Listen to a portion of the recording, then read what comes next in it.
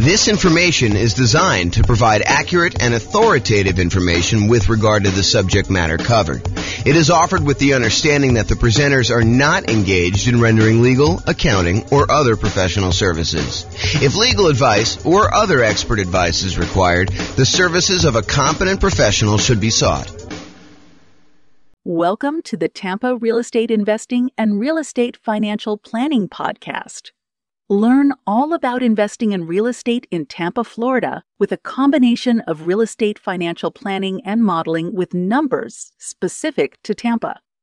Plus syndicated, more generalized recordings of live and pre-recorded real estate investing classes, not all of them specific to Tampa. Be sure to stay tuned after the podcast for a message from our sponsors. Well, good morning and welcome, everyone. I am your host, James Orr, and we have a very special class today, a class that is pretty popular, I think, with most real estate investors, especially real estate investors just getting started.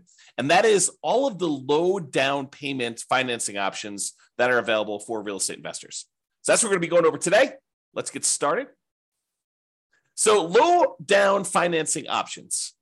I think a lot of folks come in, a lot of real estate investing folks come in thinking, I need to have 20% or 25% down in order to be able to buy these rental properties.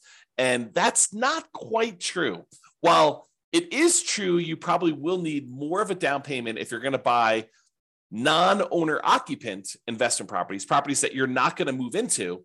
There are a lot of real estate investors that are choosing to buy properties using low down financing options in order to be able to do strategies like nomad or house hacking or things of that nature, or even buying properties like a duplex, triplex, or a fourplex, where you can move into one of the units and rent out the other units. So all of those options have low down payment financing options available. And a lot of, especially newer real estate investors, are going to probably gravitate or opt to do those types of strategies. So let's go over like all the different options you have if you're looking for low down payment financing options. And in the previous class, we covered all of the nothing down, the no down payment financing options. Now we're moving to the low down payment ones. And eventually, as you might have guessed, we will go over all of the traditional financing options available for real estate investors.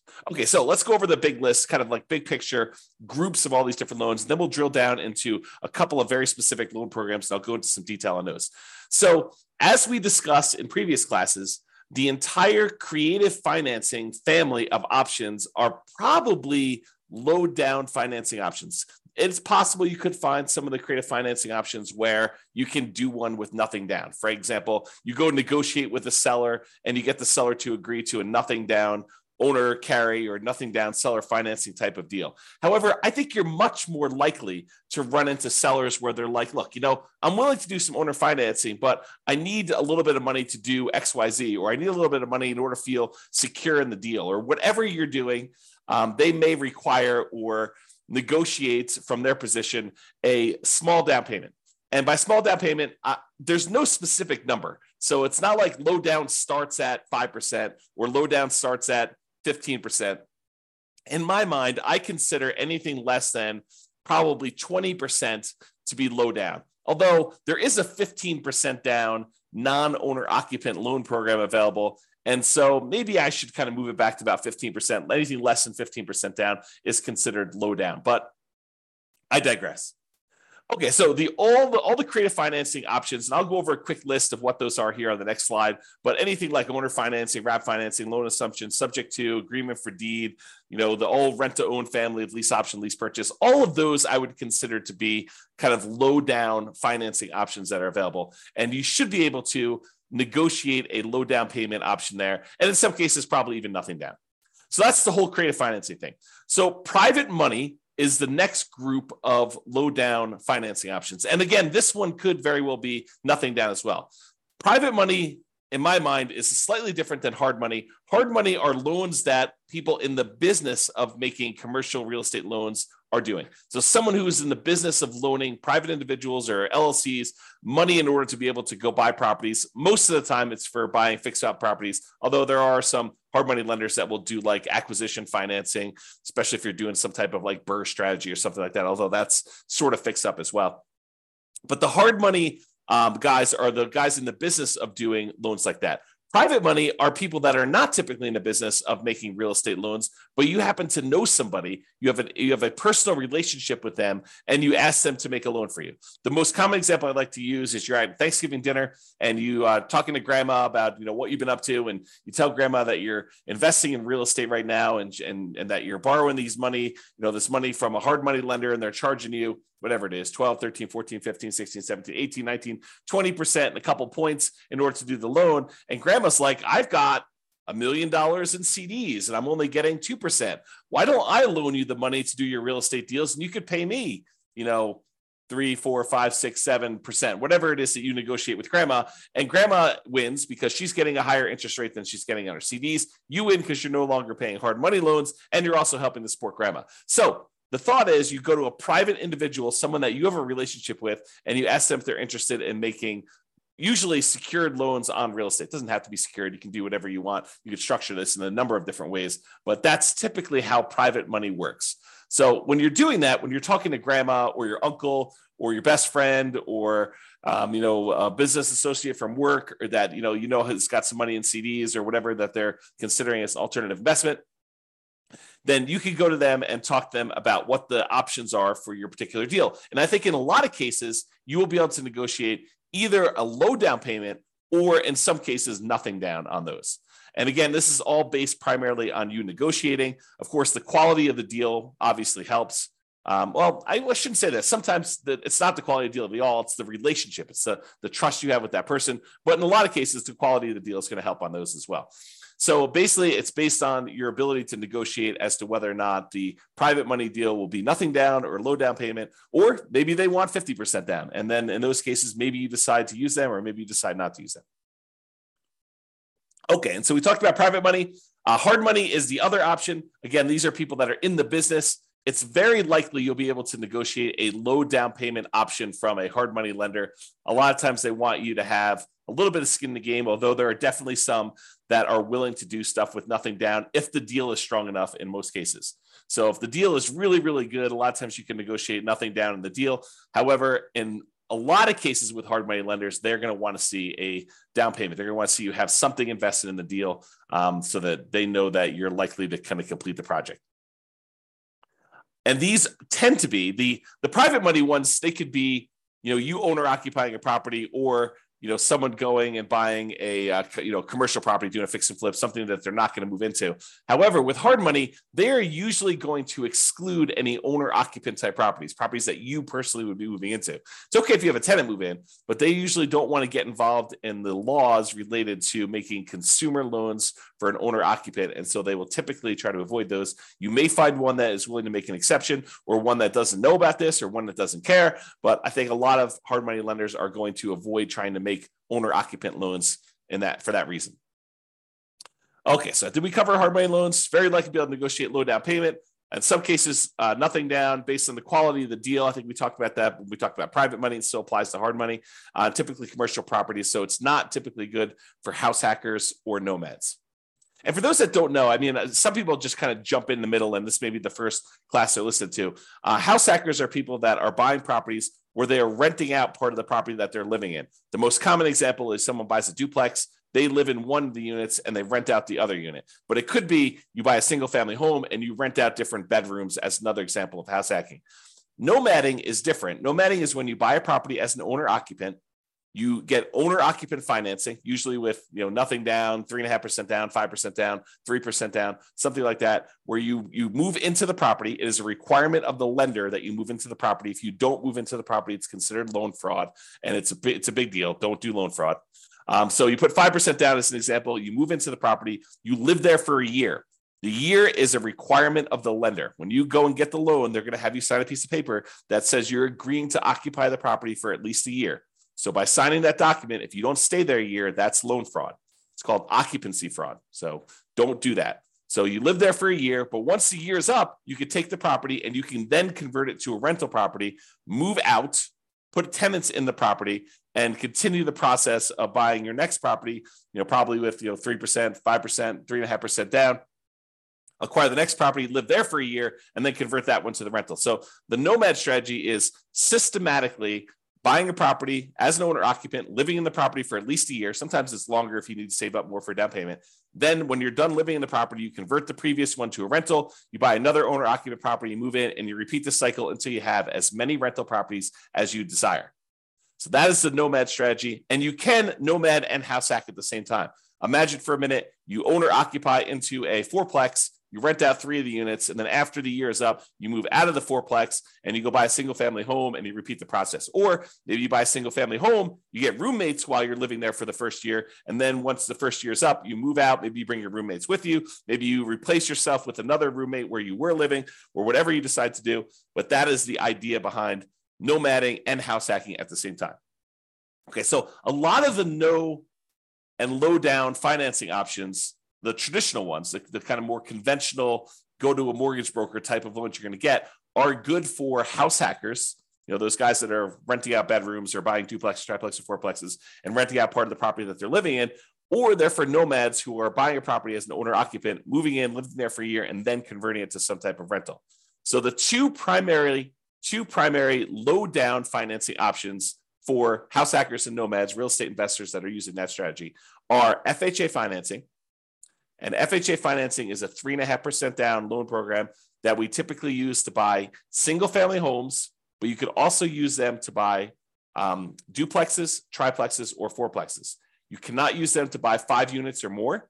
That's a totally different loan program. But if you want to go buy a single family home, a duplex, triplex, or fourplex, you can use FHA financing, a 3.5% down loan program, in order to be able to do those. The other typical low down financing option for house hackers and nomads is the conventional loan, and that's a single family home only product for the low down payment options. You could do, conventional loans for these higher with higher down payments for multifamilies, but typically if you're doing the low down option, it's going to be for single family home only. And then sometimes you'll be able to get down payment assistance in addition to getting the loan. So for example, in some real estate markets, not all, but in some real estate markets, you'll find local down payment assistance programs that combine with an FHA loan program where they don't require 3.5% down anymore. They may require 1% down or $1,000 down or something like that. And the down payment assistance program helps you with the other 3.5%, the other part missing from the 3.5%. So that's a different strategy to think about.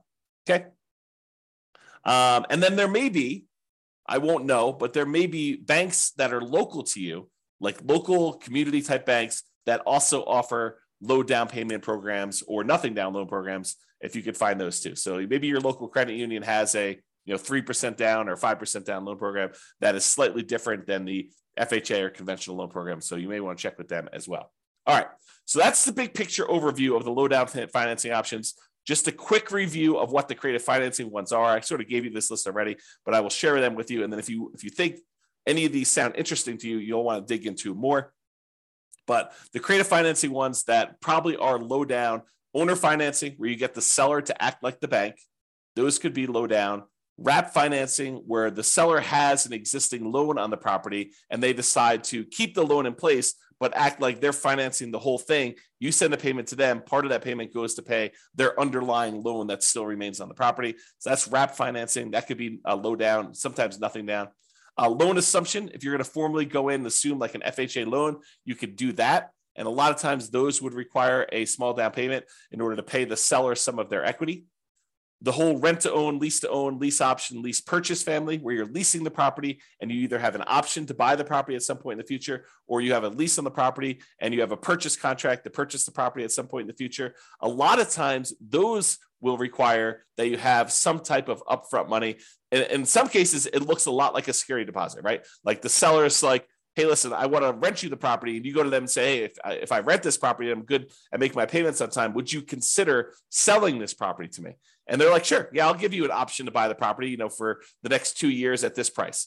And, you guys come to an agreement on that, but they may still expect you to have a security deposit, which looks a lot like a down payment, which looks a lot like low down. Okay. So those are some options when you consider that. Then the whole agreement for deed, bond for deed, contract for deed, installment land contract, family of kind of creative financing options. And I think a lot of those sellers are going to want you to have a little bit of money in the deal as well. And then buying properties subject to the existing financing, where the seller deeds you the property, they leave their existing loan in place, or liens on the property for that matter, but they leave their existing loans in place on the property, and you buy the property with that loan still in place, subject to the existing financing that is on the property.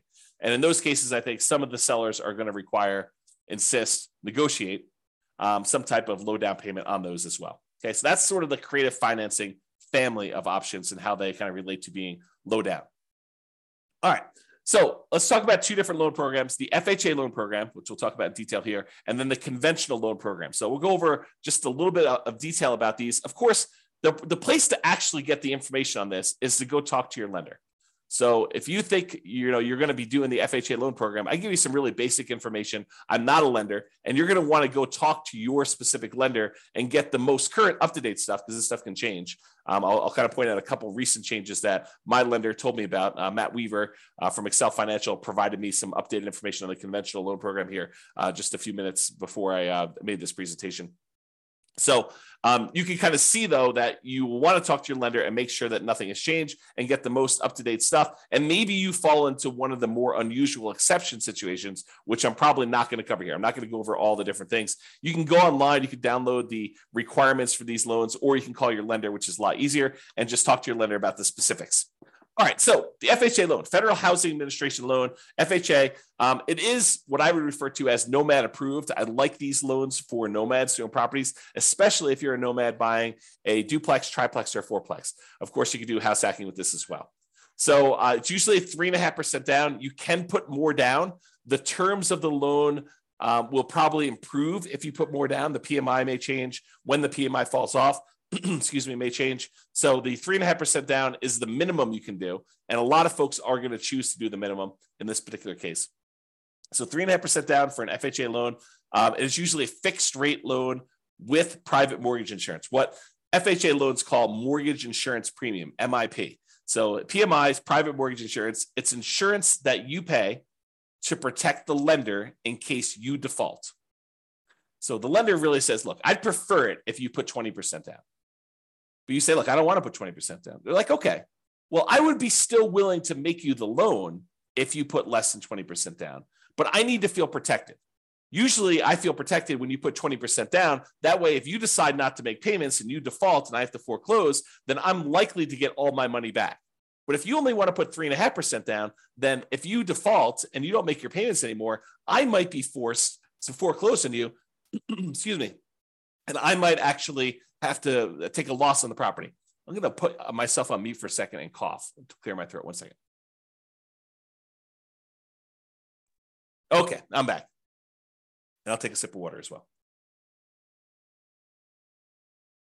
So the lender says, usually I'd like you to have 20% down. In this case, you don't want to put 20% down. You only want to put 3.5% down. So I'm willing to still make you the loan. But what I want you to do, I want you to pay this third party, this insurance company that will insure me in case you default and I have to foreclose and I don't get all my money back. And so you're paying for an insurance policy because you chose not to put 20% down to protect the lender who would have preferred you to put 20% down. But since you didn't, they're willing to make you the loan as long as you have insurance that protects them in case you default and they have to foreclose. That's what PMI is. And so in this case, the mortgage insurance premium that comes with FHA loans, it's a little bit different than the typical mortgage insurance, the private mortgage insurance that you get with conventional financing. What's different is when you put 3.5% down, the mortgage insurance premium never goes away. With conventional financing, a lot of times when you get below 80% loan to value, that mortgage insurance payment that you're making each month would go away. So once you get to a certain point where the lender now feels protected and they no longer need the insurance, you no longer need that, make that payment. With FHA, that doesn't happen. With FHA, the mortgage insurance premium remains there for the life of the loan. So in order to get rid of it, you'd either need to sell the property or change the financing you have on the property, either pay off the loan completely or refinance out into a different loan product completely. Okay. So usually with FHA, 3.5% down, they're going to require some type of PMI on the loan, and it can't be canceled. You must refi the loan to get rid of it or sell the property or pay it off in order to get rid of PMI. Usually it's 640 plus credit scores. However, there are some exceptions for FHA that you can go down to 580 in some cases. So this tends to be the loan product that if a client's got some credit challenges, the lender's probably going to suggest, because it tends to be the loan product you can get where the interest rate doesn't get impacted by low credit scores. Although maybe that's changed, you go check with your lender, but that's my understanding. If you happen to have had a bankruptcy, it's a 2-year waiting period since your bankruptcy filing in order for you to get an FHA loan. If you've had a foreclosure, it's typically a 3-year waiting period for you to be able to get an FHA loan. So if you've had a bankruptcy and or foreclosure, realize that you're going to be waiting either 2 or 3 years, depending on which one was and kind of the later of those dates, if you kind of think about it that way. If you're like, hey, James, does this start when I file my bankruptcy, or my bankruptcy is kind of discharged, or when it goes to court or anything like that? I don't know the answer. Go talk to your lender and find out exactly when that happens. Okay. And the other thing, don't go look this up online. Go talk to an actual lender who's making these loans, because you may go and see like a forum discussion where someone tells you a number and that's not right. It may have been right for their particular situation because they may have had something exceptional going on, but you want to talk to the lender about your specific situation, and just call a lender that you're going to be working with, get the loan, and they'll tell you what the real deal is for you and your specific situation. Okay.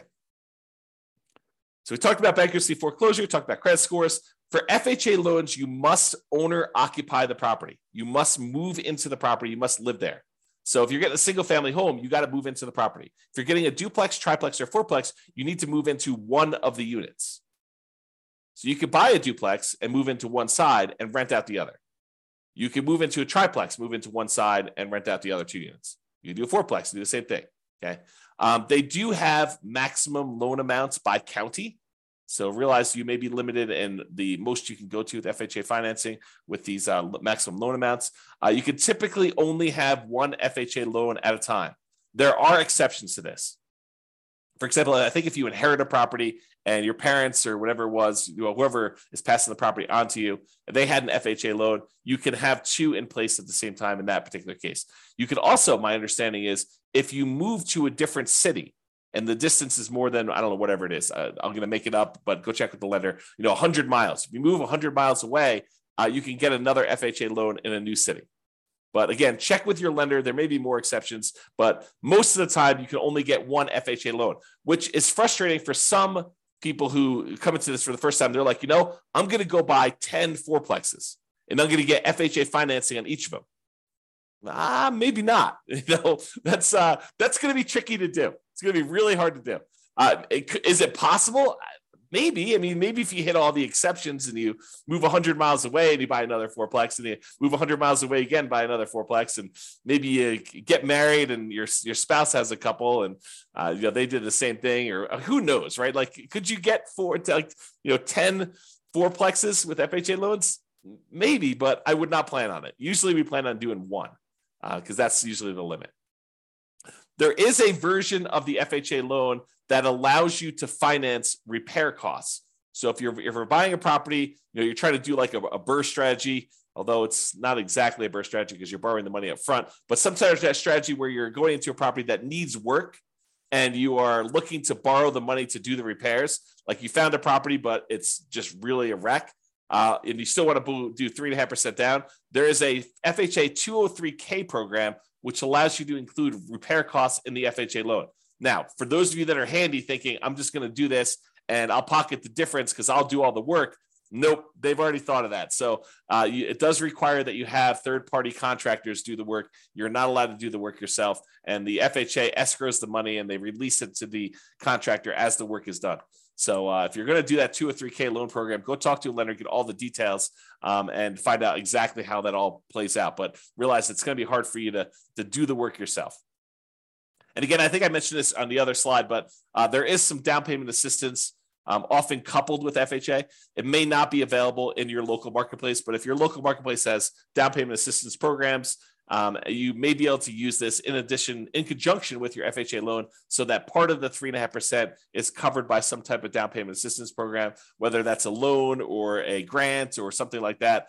You have to go find out what the details of your specific program are, but a lot of times they're combined with the FHA loan program. And if you're trying to get the seller to help cover some of your closing costs, the FHA loan, I believe, has up to a 6% of the purchase price as a possible seller concession.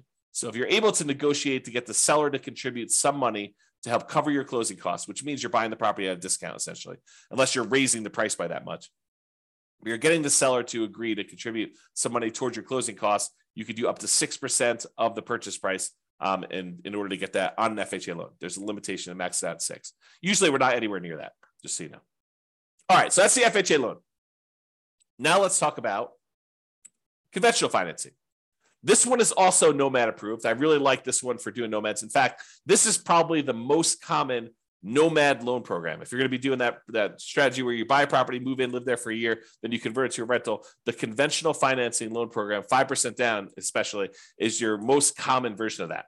So this is conventional loan, Fannie Mae, Freddie Mac, you may have heard it described as those. They're typically fixed interest rates, and they're typically 30-year amortization. So they are, and FHA is 30 years as well, but they tend to be fixed interest rate and 30-year amortizations. We tend not to do 15-year loans because the monthly payment goes up quite a bit for a 15-year loan. Although, if you're in a situation where 15-year makes sense, you're welcome to do that. And they do offer those, but realize most of the time we're doing 30-year loans on those.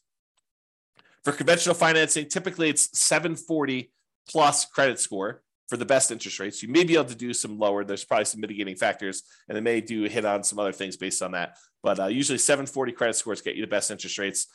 For owner occupants, which is what we're talking about doing here, it could be as low as 3% down, but most commonly we're doing 5% down. And in both those cases, there's going to be some type of private mortgage insurance because you're putting less than 20% down. Okay, that private mortgage insurance is typically whenever you put less than 20% down on a property. The 3% down one is called the Home Ready or Home Possible loan. Primarily, it's for first-time home buyers. So you can't use that repeatedly. It's my understanding, but go check with your lender, see if you can use it more than once. Most of the time, you're going to be doing the 5% down with these types of loans. And usually the 3% down is a little bit uglier interest rate. It may be worthwhile for you to save up extra in order to get that extra 2%. It may make it a much better loan, a little bit better cash flow for you. It might be worthwhile doing that. Typically, you can get 10 non-owner occupant conventional loans per Social Security number. However, when you're doing owner occupant loans, there is no limit. You have to qualify, but there's no numbered limit on that. So if you're going to try to go buy, 20% down investment properties, you will be cut off from getting conventional loans after 10. Now, in some cases, you can split the loans between you and your spouse. And this would probably require you to do separate tax returns and for you to not have both of you guys on each of the properties. But imagine for a minute you were really committed to doing 20 properties or 15 properties, something over 10. And you're like, okay, look, this is what we're going to do. We're going to start filing separate tax returns, even though we're married. And we're going to buy the properties.